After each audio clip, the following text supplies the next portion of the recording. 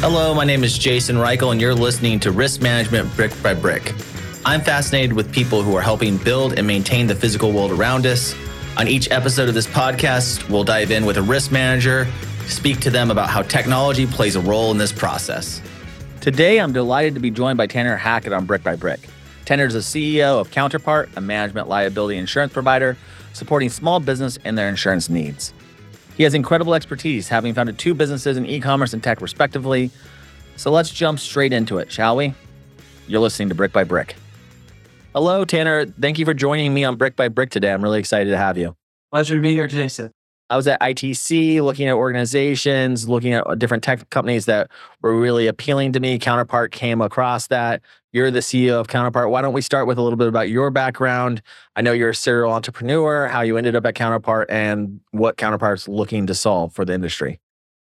Yeah, Counterpart's focused on small businesses, which is where I've lived for the last decade plus of creating these companies.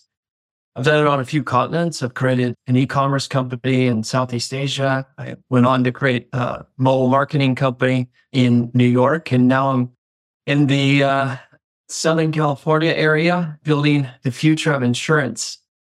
It's been an interesting journey, a lot of different fields, but universally, the problem that I'm trying to solve is how do you apply data to improve customer experience and to create value? And insurance it's a pretty unique beast, as I've come to learn. Yeah, 100%. Same lessons learned here about insurance. Let's dive into that. First, let's quantify small, medium-sized businesses. What does that actually look like? Yeah, we really focus on businesses under 250 employees. The sweet spot is under 100. These are customers that the premiums a few $1,000s and focused on management liability and professional liability, which is a little understood space, really important if you're a business owner, because this protects you as an investor and a decision maker. We focused on small businesses because they don't have big compliance departments. Their compliance comes from their friend Google, an attorney that might moonlight and do some employment work, but it's a really niche type of an employment law that only a large company has thought about systemically.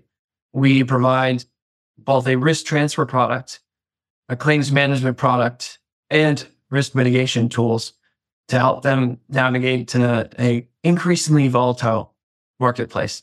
Is there a particular set of industries where you guys are successful right now, or is it across all industries and small, medium-sized businesses, or what's the attack for the market? It's pretty diverse. We're all 50 states, operate in nearly every industry. We've seen considerable success in your mom and pop shops. You're looking at your consultants, your contractors, your manufacturers, even small technology companies.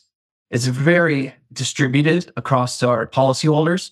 The only bound is that, again, really focused on the smaller businesses that need this even more sometimes than a large company, because it can be existential. These claims can be hundreds of thousands of dollars, even millions of dollars. And that would put them out of business. As humans, when things do go wrong, which you can have all the planning in the world, but one little mistake could be catastrophic, that we keep them on the field. And we provide all the tools and resources through our claims management to help them through what is a very difficult time period.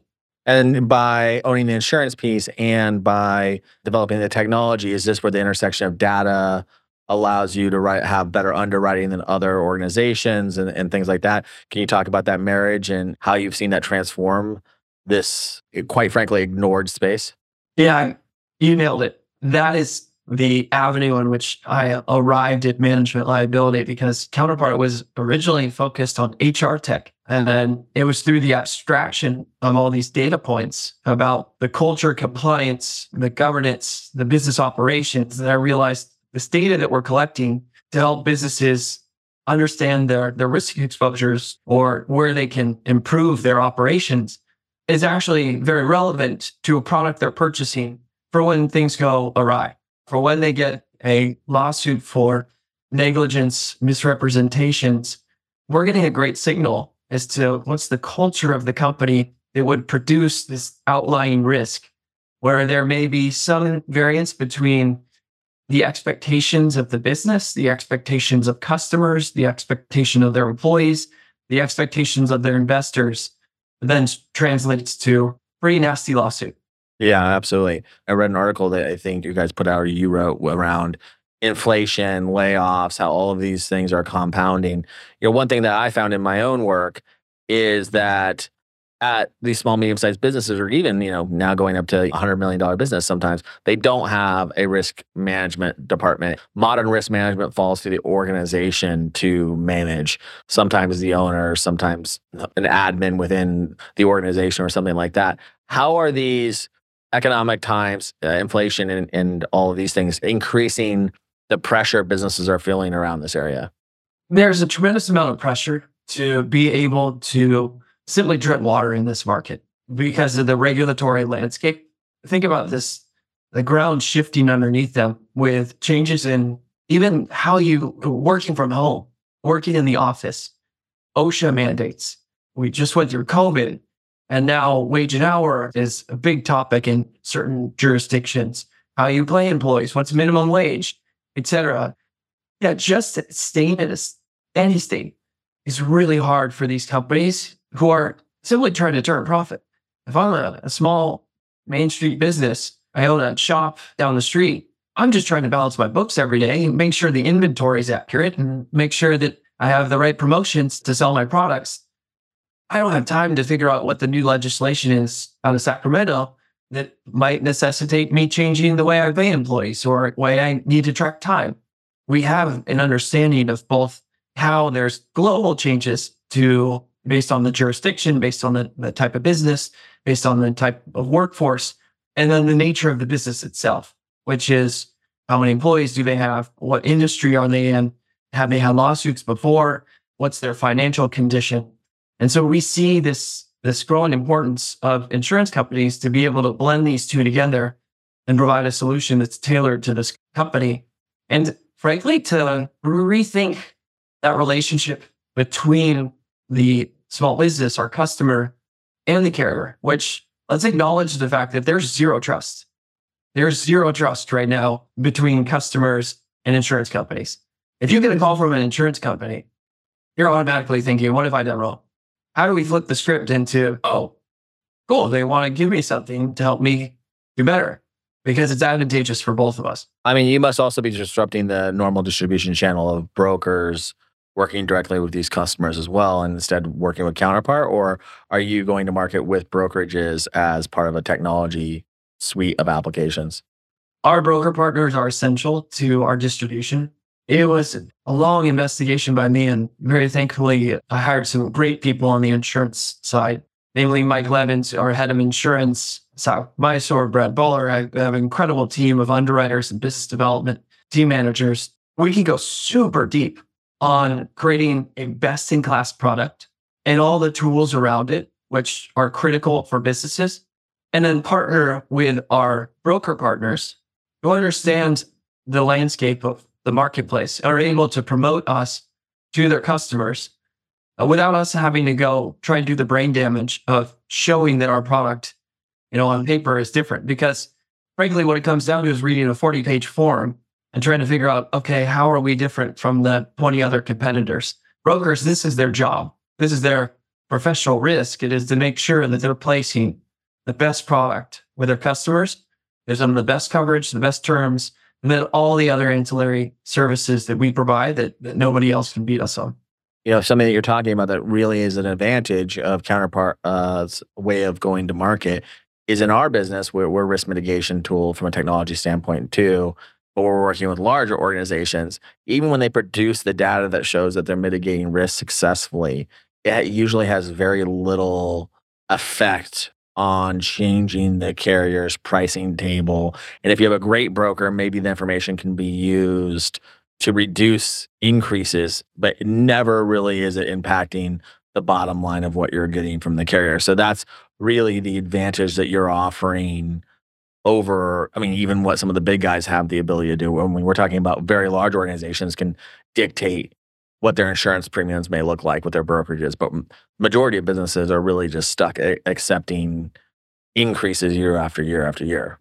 Yeah, it gets even more complex too, because some of these products can be purchased online. That barrier to getting insurance is being reduced. That's where a lot of the attention is going from a VC perspective of, let's break distribution. Let's take the broker out of it, save a few pennies, and we'll spend it on Google for search terms.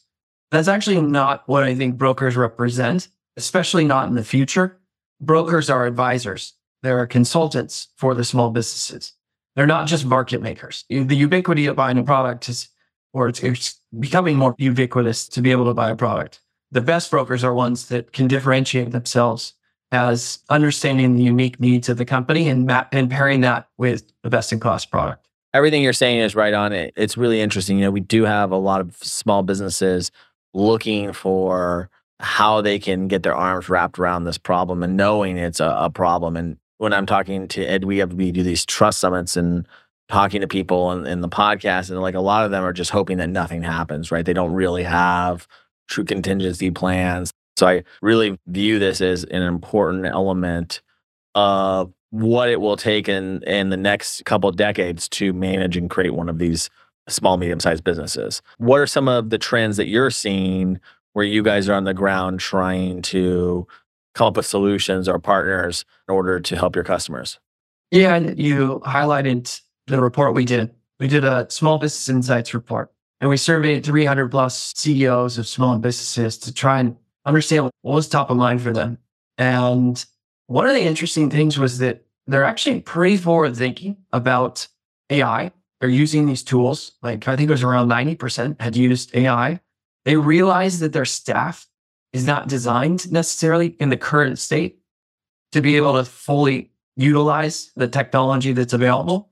And so we saw this dichotomy between, I think around 40% were still considering laying off some of their employees, but 92 or 93% were hiring aggressively.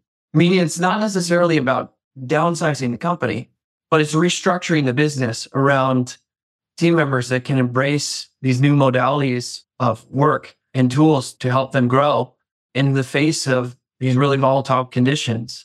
Yeah, we're seeing this both in respect to the redesign of the workforce, but also in how they're thinking about even risk management. They're pretty knowledgeable. They feel pretty comfortable about their risks, but they fully understand they don't know what they don't know. And so they leverage their agents to provide them with this insight. I think we found almost 50% were either actively looking for new brokers or were considering looking for new brokers because they're looking for somebody that's going to be giving them real-time feedback about, what's going on? How do I rethink my insurance posture to actually accommodate these new exposures that maybe I didn't account for in even the redesign of my workforce? I see a big demand, and smart brokers have been doing this a long time, and they're not going to be any problems, but you see a demand for brokers to be a consultative partner for these businesses. I think the hard thing for brokers and why technology partners like you and others might come into play is because obviously the premiums on these kind of organizations are not the same as if you're working with Apple and you can put two embedded brokers within that organization just to help them navigate day to day. So it's like, how does the technology amplify the broker's intelligence and their ability to handle these customers at scale when they have similar but different problems? Because as we know, with the small, medium-sized businesses, one of the difficulties is the industry breakdown is pretty significant. And so it's like hard to find the expert in all of these industries. And that's why I think really technology and creating that communication layer between everyone can really benefit organizations who drive the economy, essentially, right? I think you can always predict how well the economy is doing by looking at these businesses and the broker and insurance relationships with their expansions and things like that. Very fascinating. I think that the way that you're going to market, the way that you're providing these solutions for people is really innovative. I just was very interested in these kind of technology and insurance coming together in order to provide a new solution for these businesses. I think is a really tremendous thing. Yeah, it's fun to do this. And just to go back to the point of these small businesses, there's no other solution, right? They are just going to continue to face more volatility, more complex regulations. This is the general trend. I see it as this obligation that we have in insurance to step up and find ways to create more value. And we've been really fortunate to find carrier partners in Markel and Aspen that also appreciate this long-term vision, because it takes a tremendous amount of effort to reshape the thinking of an industry that's been very successful for many decades, hundreds of years, and all of the different stakeholders involved in delivering the product. Yeah, this is something we talk a lot about in the podcast, but why now? And it seems like the why now is that the data can help predict things that the old model just couldn't take into account. And there's urgency, not just because it's available, because you know that who's ever on the opposite side of the trade is using the data. Yes. So if you're not using the data, it's not that like, oh, that's a nice to have, but it's like, no, you're going to get clobbered. You're going to get clobbered by the plaintiff's bar who's utilizing the data or whoever else has access to it. And so it's not just a tool to be better, but it's, you gotta look at how you tread water. One thing that modern mesh managers are often asking me and are worried about is the gap in talent coming into insurance, into tech, into all these fields. So I always like to end the podcast with what's a piece of advice that you would give to someone coming out of college to consider coming into this space and being excited about it? I think the rumors of the lack of talent, like, yes, I think there's three types of expertise that we see as critical to any insurtech, which is you need the technology experience. Obviously, you're going to be building on top of really sophisticated data infrastructure and hopefully building some cutting edge UI and UX for your customers. You need to have that entrepreneurial mindset and that business acumen of how do you solve problems. But you need to pair it with insurance expertise, deep insurance expertise. And if you look at these three buckets, there's more than enough qualified people to move this industry forward. Because if you look at it from an engineering standpoint, some really interesting problems, all problems at scale. Business folks, I mean, just look at the numbers that these insurance companies post. Like crazy how big this industry is. And for insurance folks, they've been clawing and scratching and trying to find ways to move their more traditional carriers forward. And they run into walls. We're able to find the best talent, those people that have this agitation to create change. And there's lots of them out there. I can tell you, for any carrier that's listening, that people have options. Smart people have options. And if they don't feel like they're heard, and if the company isn't embracing their ideas, they're going to fly to other businesses like us that are soliciting their views and opinions on how we can do it better. I love that. So the feedback for people listening, go like maybe double click on that narrative that's being told and look for organizations who value those three elements of innovation in this space. If you're looking, and I do believe, and I'm working with a lot of insurtechs through this and in my own insurtech, that there are many companies out there who are taking we want to work with the industry. We are innovating because we're technologists, and finding the people within that industry who also are the partners in order to really drive sustainable change. So I think that's beautiful advice, and I really appreciate it. Thanks, Tanner. Yeah, thank you for having me.